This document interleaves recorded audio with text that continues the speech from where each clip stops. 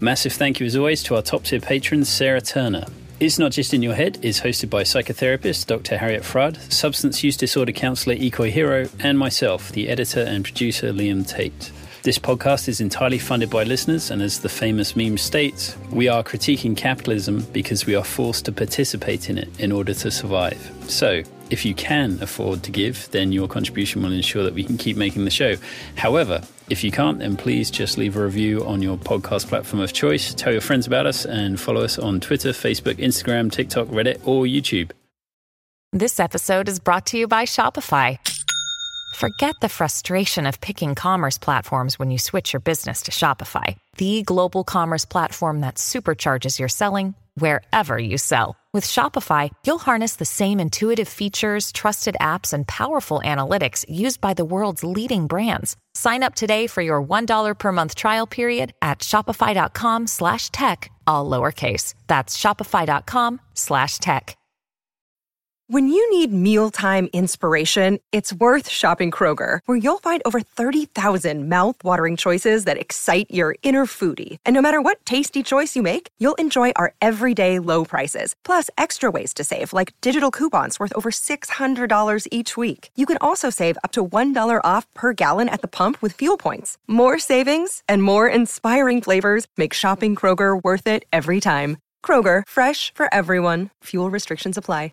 In the mental health field, too often, we've made it seem as if it's just in your head. The landlord can hijack the rent by 20%. That impacts people's mental health. And have a profit-driven mental health care system if we want our people to be connected and healthy. My name is Matt Colquhoun. I'm a writer and photographer from Hull in the UK.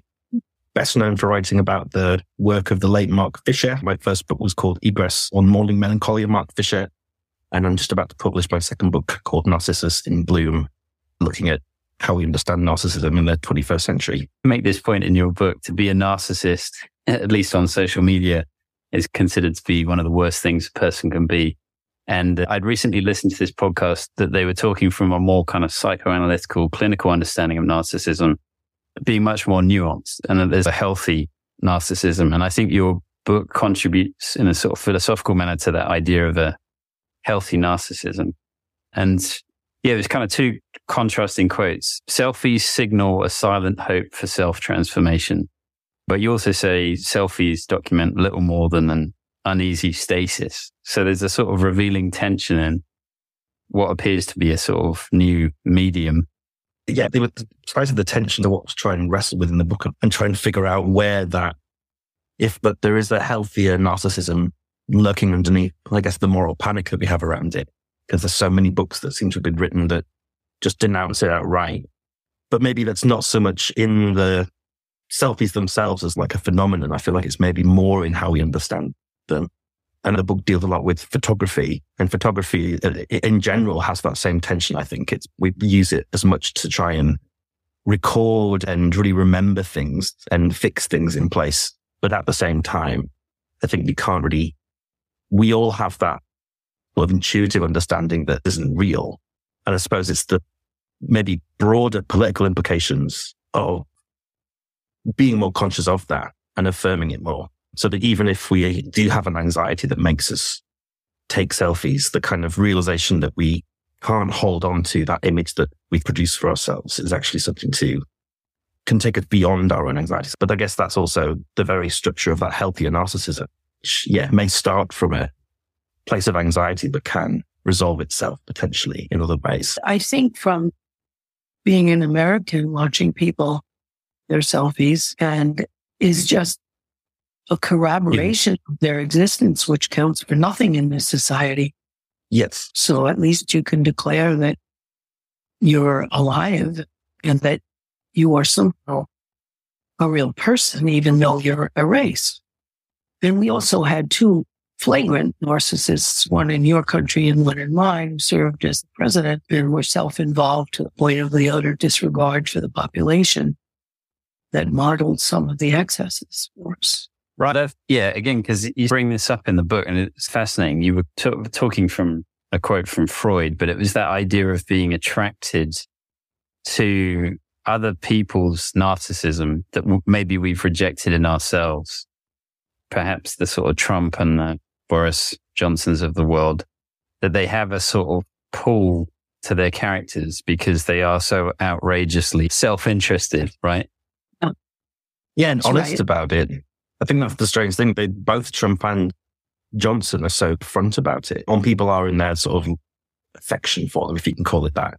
You say, aren't they narcissists? And so, yes, but at least it's different. One of the major trends that I think intersected in this conversation is the one that is a huge trend in therapy circles about authenticity. And what is authenticity, right? That's a much more complicated answer than can be said in a soundbite, but somebody flagrantly being a certain way can come across as extremely authentic. And what gets perceived as self-promotion by some looks very authentic to other people. Right. I'm not And saying that one is right or one is wrong per se, but that's the contradiction that lies the self-promotion / authenticity / And it appears stable as well, because that sort of idea of trying to capture something about you that is like singular.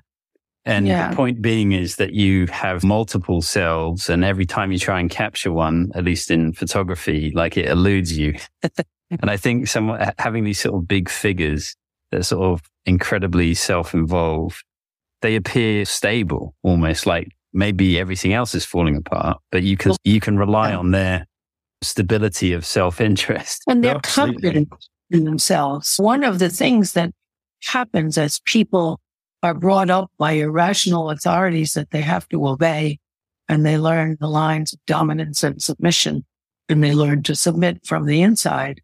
They see in times of real trouble, they see a flagrant, irrational authority as someone who they have to obey, like they did their irrational parents, because everything is falling apart and they want to be good and good adherence to the irrational authority, like they were good kids at home. I agree entirely. That sense of authenticity seems to make, to stick with Trump and Johnson as two very obvious examples, seemingly difficult to criticize. People go back and say, look at what they were doing in the 80s and the 90s. They've always been this way. We should have seen the signs, but it doesn't really seem to pierce their armor, as it were. They've always consistently been awful.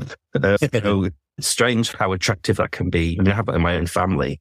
I guess prior to Boris Johnson in this country, we've also got Nigel Farage, who maybe paved the way for Johnson's ascendancy, at least to the status of Prime Minister. And I remember I talked to my dad about Nigel Farage, and he was unfortunately quite a big fan of him. But those conversations were very similar. He'd always talk about knowing how his way of doing things, wasn't, maybe it'd always be it's not correct or whatever else. But the honesty of that, the authenticity of just not trying to, be, I don't know, something else. Even, I don't know, it's very, it seems to be a whole different kind of value system almost. Yeah, and there's something attractive about, Harriet, you said right at the beginning, this idea of selfies being like a collage of, to paraphrase, some kind of self-authoring. I am here and I count or I matter. And maybe you don't feel like you have that power and control elsewhere in your life. And I think these sort of prominent figures, you talk about Britney Spears, Paris Hilton, and Kim Kardashian in the book as well.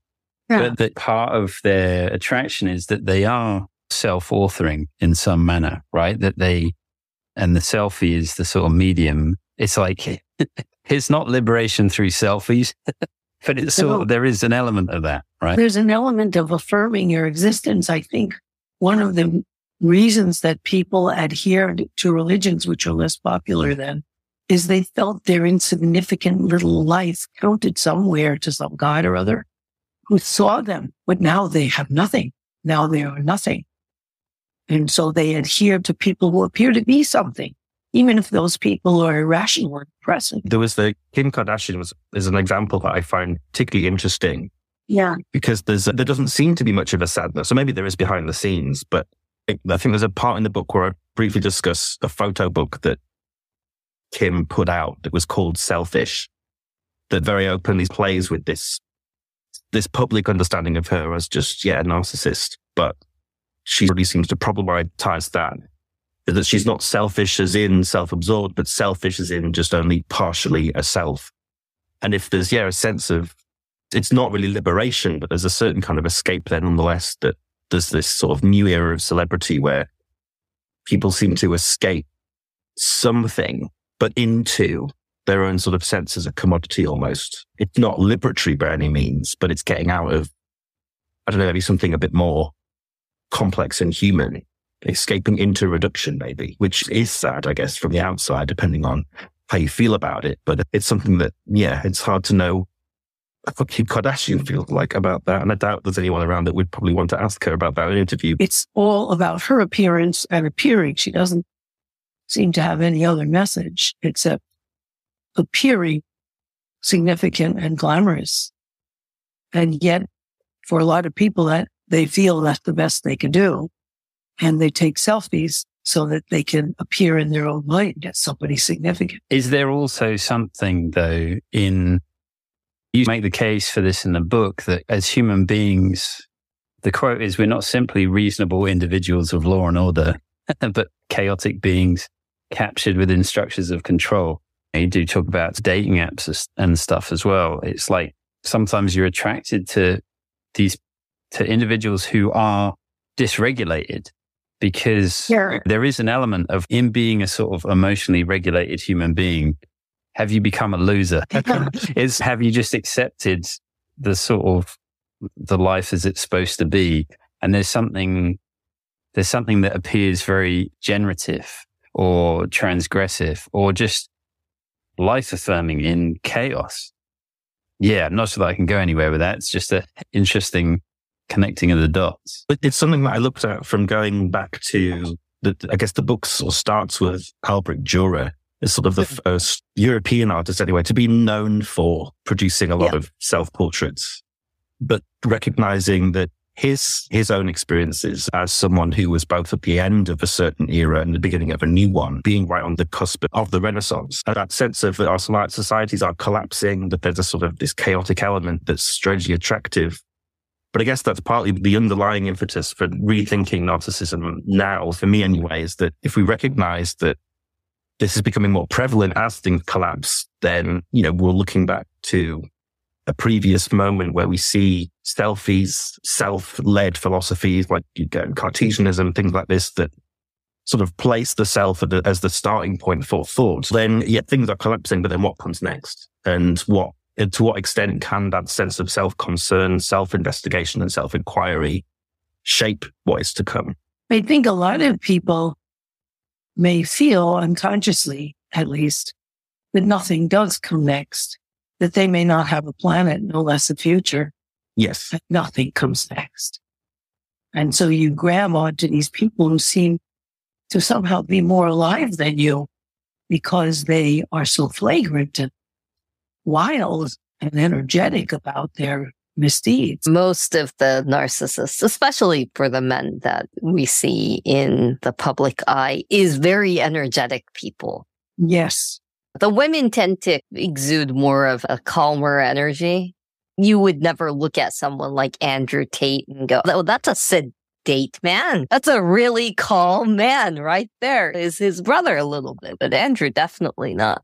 So there is this sense of energy that you do find in a certain kind of, and you even see it in like some of the selfies among the men, is that there is a lot more kind of energy to them that is very different than the women. Around this idea of what comes next, to flip it the other way, because you make the point that the selfie appears to be a new medium, but when you look at the history of art, and in photography, the self-portrait has existed for a very long time. And is that same impulse that sort of drives people to take selfies? Is that the same impulse that initially artists had and or photographers? And I think there's some really interesting stuff in this idea of to see and to be seen, and this idea of being trapped in a particular image that either you have of yourself or that other people have of you, and that sort of drive to absolutely destroy it. Like you give the example, obviously, of the Britney Spears head shaving thing of it's an attempt to, this is my image, not yours kind of stuff. And I wondered maybe if you want to talk a little bit about that sort of history of the selfie to some degree in terms of art and photography, and this idea of what comes next. Maybe there's some clues in the history. There's a slight discomfort I have with the sort of subtitle for the book. I couldn't really think of a better one. It's an alternative history of the selfie, though it still explores a lot of canonical figures. But there is this sense that, Britney Spears is a very recent and public example. I guess that's also that, and that's partly the problem maybe in a way, that we talk about narcissism in the 21st century, we immediately turn to figures like Trump and Johnson. And in a way, rightly, because they obviously have so much power and influence. But at the same time, it seems to be a kind of product of, it's a problem that eats its own tail. Of course, they dominate because that's what they want to do, that the men take up the space. But you have these other examples like Britney Spears. And I guess in the book as well, I look at the different political movements. Like we have Just Stop Oil in the UK at the moment, who are very disruptive. Lots of people criticizing them for not really winning the public over in causing traffic disruption, doing protests in art galleries, attacking artworks, things like this, things that people really seem to prize and value or disrupting their day to day. And then they too are described as, if not narcissistic, at least selfish, because they seem to be, they're not caring about other people's feelings so much. But then I guess there's a bigger problem at stake here. You maybe feel disrupted now, wait till the further progress of the climate catastrophe. Similar thing with the Black Lives Matter movement. They've often been described as explicitly narcissistic in being self-centered, in saying, we do matter. And that in turn being countered by another kind of narcissism of white lives matter or all lives matter. You're not that special. Stop insisting that you are. But it's a different kind of narcissism, I think, and a far more, generative one, because it's a narcissism that is self-concerned in a far more productive and generative way, that asking for change rather than simply just, I guess, the raw power of Trump and Johnson. And I think that's something that you do see in the history of the selfie or the self-portrait in general. It often seems to be artists that are particularly concerned or at least interested in self-portraiture seem to have a real sense of indeterminacy about who they are or who they're becoming. And I think that's true of all of us, especially now, considering all the problems that we face socially. And it's, I guess there's this interest that I have in turning down the volume on the men so much and not necessarily taking their very loud narcissism as the only sort that we have, and that it's trickled down as if we only all take selfies because of their example, when actually we have our own agency and maybe the reasons for considering why we take selfies beyond just their prevalence in the media maybe points to something else, which is, what needs to, or if not knowing what needs to change, at least knowing that a change needs to come, something has to give. And maybe it's a certain sense of self that's necessary to change. Particularly, I guess you could put that in terms of the climate crisis, of an awareness of how we have to change our own habits in relation to our maybe the unthinking consumerism or things like that. But again, there's a tension there of not wanting to just individualize everything, to say that it's all down to the individual. But nevertheless, I feel like that idea of the individual is itself in crisis. So you talked about this idea of the bourgeois gaze, right, that exists with portrait painting, because the people with the money were the people either hiring artists or, like you said, like these portraits of artists, self-portraits were in some respects like business cards, right? That this is what I can do. Please hire me. And then you have photography, and the people with the new toys, by definition, have the resources to play with them. And in some ways, the rise of the selfie is a sort of, maybe it's a dumb term, but it's democratic sort of distribution of the tools. And yes, there is, I guess, a potential snobbery built into, finger waving at selfie stuff. Because like you said, these certain figures, bourgeois figures, have been doing it for a long time. And their stuff's considered art, which is a fascinating insight. Well, apologies, Harry, I interrupted you there. Oh, that's all right. Two things. One is I really do think Black Lives Matter should be separated from the discussion, because you don't just want yourself to be recognized. You want the recognition of a group that's been terribly oppressed, and your identity is not with yourself, but with the group. And I do think that one of the things that's happened is that people are much less socially embedded than they used to be. In the Middle Ages, you were known because you were the son of or the daughter of, from the town up, and you had a place, maybe a crappy place, but a place in the society in which you were embedded. And people are not embedded that way now. And I think people who don't feel themselves embedded in a group and a purpose are more likely to be taking selfies. Like I noted in demonstrations and in Occupy, people were taking pictures of themselves. I think that the thing that interests me about Black Lives Matter in this context is, though I agree with you, but there is the visual component that maybe Black Lives Matter protesters aren't taking pictures of themselves. But I guess part of the impetus for those protests is that, there are plenty of images of Black oppression. I think it's that there's this sense of the sort of trauma of Narcissus, of seeing an image of himself that he can't possess and can't change. So he has to transform himself. What are we not more aware of? That these protests emerge from Black people seeing themselves brutalized in police body camera footage, things like that. So there is an image there that's enforced. And that is, I guess, there's a sense of a sense of that group oppression there. But then it's how that's changed the conversation. I think part of the impetus for the book, in a way, was that we're seeing that an understanding of narcissism be negatively expanded, where people would stop talking about the narcissism of the individual and then start talking about a collective narcissism. And there's a kind of a lot of conservative commentary around and that critiques Black Lives Matter that uses that term, calls those processes a collective narcissism. And I think that's deeply problematic. But then at the same time, I can see how it's rooted in a very kind of narcissistic experience. And I think even there's an example brought from Frantz Fanon, where he talks about that in Black Skin, White Masks. He talks about seizing a kind of Black narcissism that comes from the dual consciousness that he talks about, of being aware of your own sense of identity, but also the sense of identity that's put onto you, and the sort of fissure between those two being that kind of politicizing trauma in a way. One other thing, I know that there's also been calls for within the African American community where I've seen people say against showing the negative footage in the violence because they equate it to a form of torture porn. And that there is also this sense of we need to put more, because I see both African American men and women put out the very positive selfies of a beaming smile. And there some of the comments being about hey, we're putting a positive image of ourselves. That idea of being the author of stuff, right? And creating your own images. And there was a term there, finding new weapons.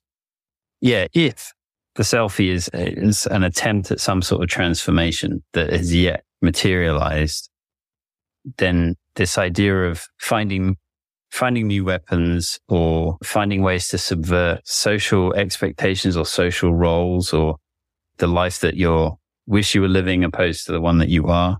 There was some interesting stuff about, what would you call it? Whatever beings, I think was the term. I'm trying to remember now if that was I Conjunction or Jodie Dean's. But Jodie Dean talks about whatever. And I think, whatever being in her book, Blog Theory, I think it's called, or something like that. But she talks about, I guess, the rise of the internet and new technology and how it shapes the self and desire. But she gets this sense of whatever from sort of two sources. I think one's Giorgio Agamben and the other is her teenage daughter, who, in kind of response to parental questioning, will just give that very typical flippant response of whatever. Reminds me of the Bartleby the Scrivener from Herman Melville. He was that I would prefer not to. It doesn't really seem to land either way. But in that kind of denying a certain or affirming your own indeterminacy in a way, which is such a teenage and adolescent thing to do, in a very positive sense, I guess, because what other time do we think of when you are constructing who you are and thinking about that? And I guess there's an argument that I guess Jodie Dean makes in a way that, and I think maybe even slightly obvious, we don't really ever stop doing that. But we're supposed to, supposedly. And I guess it actually reminded me of, Liam, when you mentioned democracy and whether that's a great term or democratic. Actually, there was an interview with Judith Butler that I was watching on YouTube last night. And she's, I guess, come back in the news around a lot of the debates around gender and queer theory. And she was talking about it in that sense.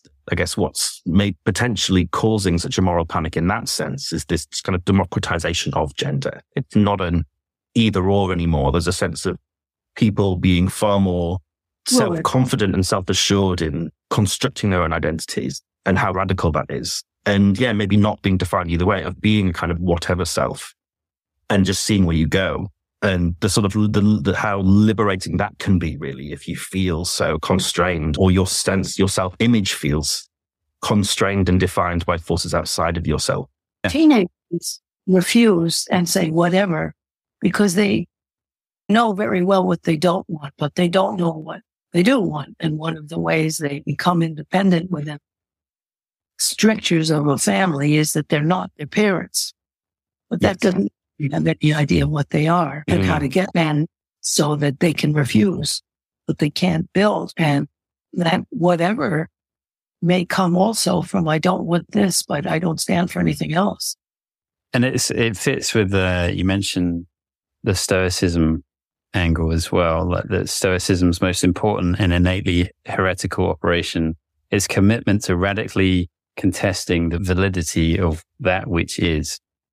Basically, everything's always up for negotiation, right? Or renegotiation. And that is the seed of transformation, of becoming. You do really touch on the idea of the fear of transformation and the sort of ever-changing self.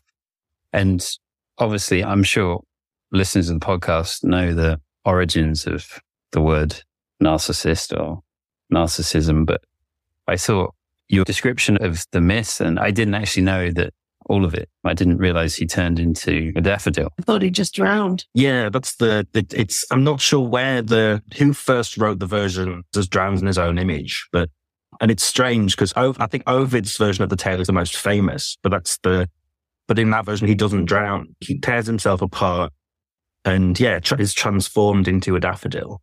The nymphs of spring then discover when they come back to burn his body on a funeral pyre. But quite literal, yes, it's a sense of self-transformation. But I guess it's the tension in those two versions of the story is that same tension with the selfie, as if that drowning is a complete immersion in the image, but they're both sorry ends, potentially. Yeah. But one is far more, taking a sort of self-control.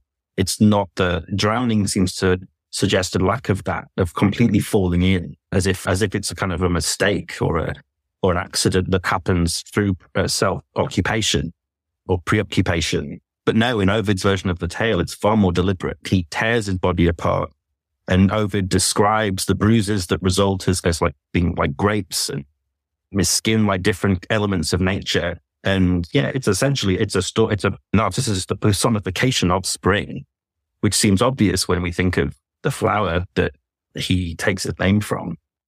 But for whatever reason, that the story has changed in the sort of popular consciousness. And I think that too is very interesting of why that's happened. Yeah. I've forgotten the positive version. Because as far as my own memories as a kid, like learning about the stories of Icarus, there's a sort of element of social expectation or social control. It's like a warning, isn't it? Don't get too far. Don't get too, obviously, fly too close to the sun. And it's authoritative in a way. It's caring. Depends how you look at it. It's a sort of parental figure saying, hey, I know what I'm talking about.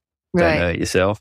But but those stories always work as a vehicle for social norms. And the narcissism thing is very much about don't fall in love with yourself, basically. But like we said earlier on, these figures have such appeal because they do clearly have such a high self-regard, at least publicly.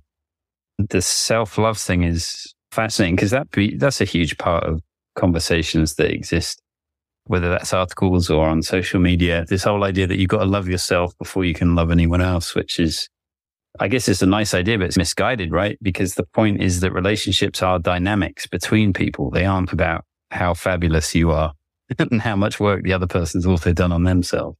Maybe that's a separate conversation, but sorry. I just went down a cul-de-sac there of a dead end. So feel free to jump in, anyone. Oh yeah, I don't think it's a dead end though. I think it's it's maybe the more romantic part of the book too, in a way. There's the talking about love as this very amorphous thing that inspires more poetry than philosophy maybe, but there is it's that coupling of selves maybe.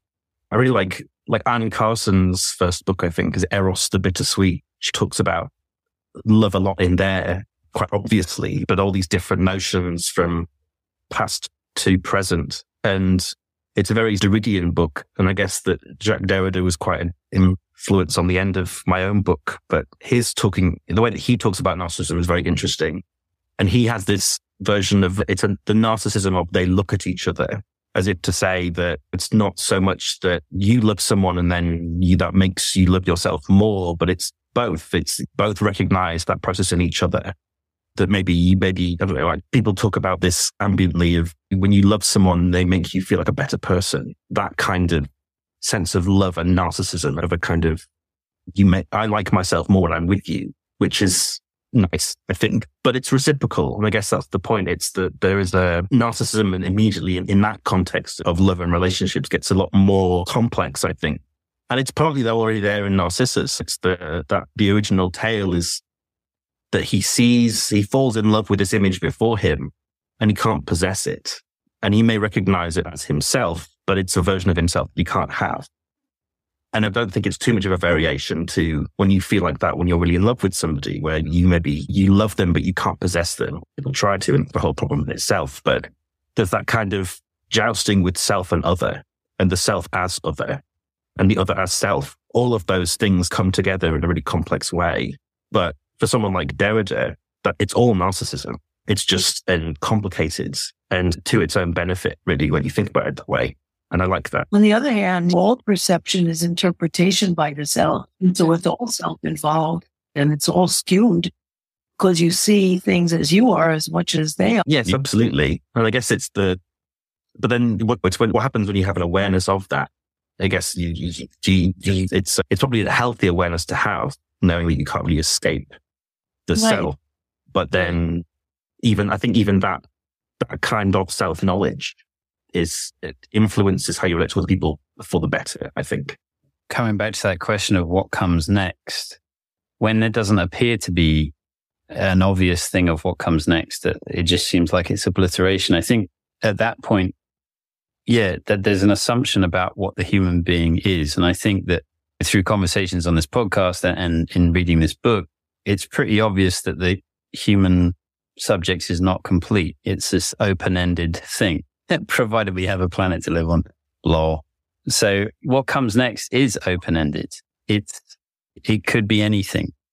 I think that's my sort of takeaway from a lot of this. That there is a continual push for some sort of transformation generationally, and that in that is how we are exactly like everything else on the planet. We have seasons, right? There is this renewal built into us. One thing that you see less of in social media, because it's not necessarily considered the best content. It is, if you think about it in other ways. But one aspect of Selfies as transformation is one that you see of people, whether they're in like the recovery community or chronic illness community, where when they like post selfies of, look how far I've come, I've survived this. Yeah. Yes. I'm not dead. And that, to a certain degree, like those types of selfies are a little more different than like your standard, what most people think of as a self-portrait, right? Because they are less about the person and more about like the event of I am still alive. There's an irony to that too that I think is quite beautiful, but it's a selfie taken with more self-awareness. Yes. And that's great. And that's, I guess, maybe there's a sort of implicit argument to the book. I think that's kind of what we need. It's not to say that we should stop taking selfies and that's the way that we solve our problems, but rather if we are going to take them, have more self-awareness of what we're struggling with and what we're overcoming. And also you document in the book the flip side of that, like someone who's dying of AIDS, documenting their decline, but still, quote unquote, like owning it and finding an identity in the decline as well, which was fascinating.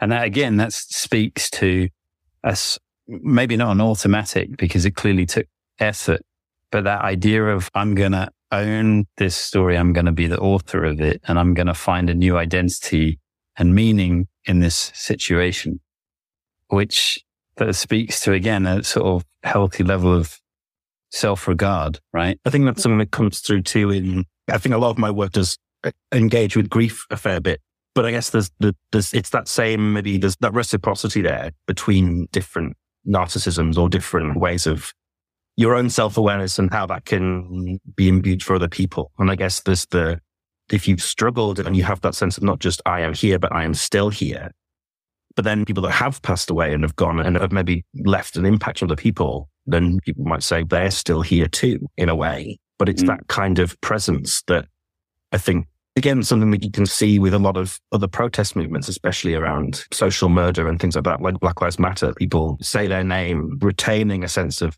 presence and individual importance against the sort of a social, what's the word? The social erasure of their importance. Yes, exactly. Yeah, erasure is a great word for it. Yeah, absolutely. And denying that or affirming that it's not so simple. I really think this is a profound conversation that could go on forever. But yeah. But in theory, the best case scenario is that it does, right? That we're all still here as the human race is able to keep trying to figure all this stuff out. Yeah.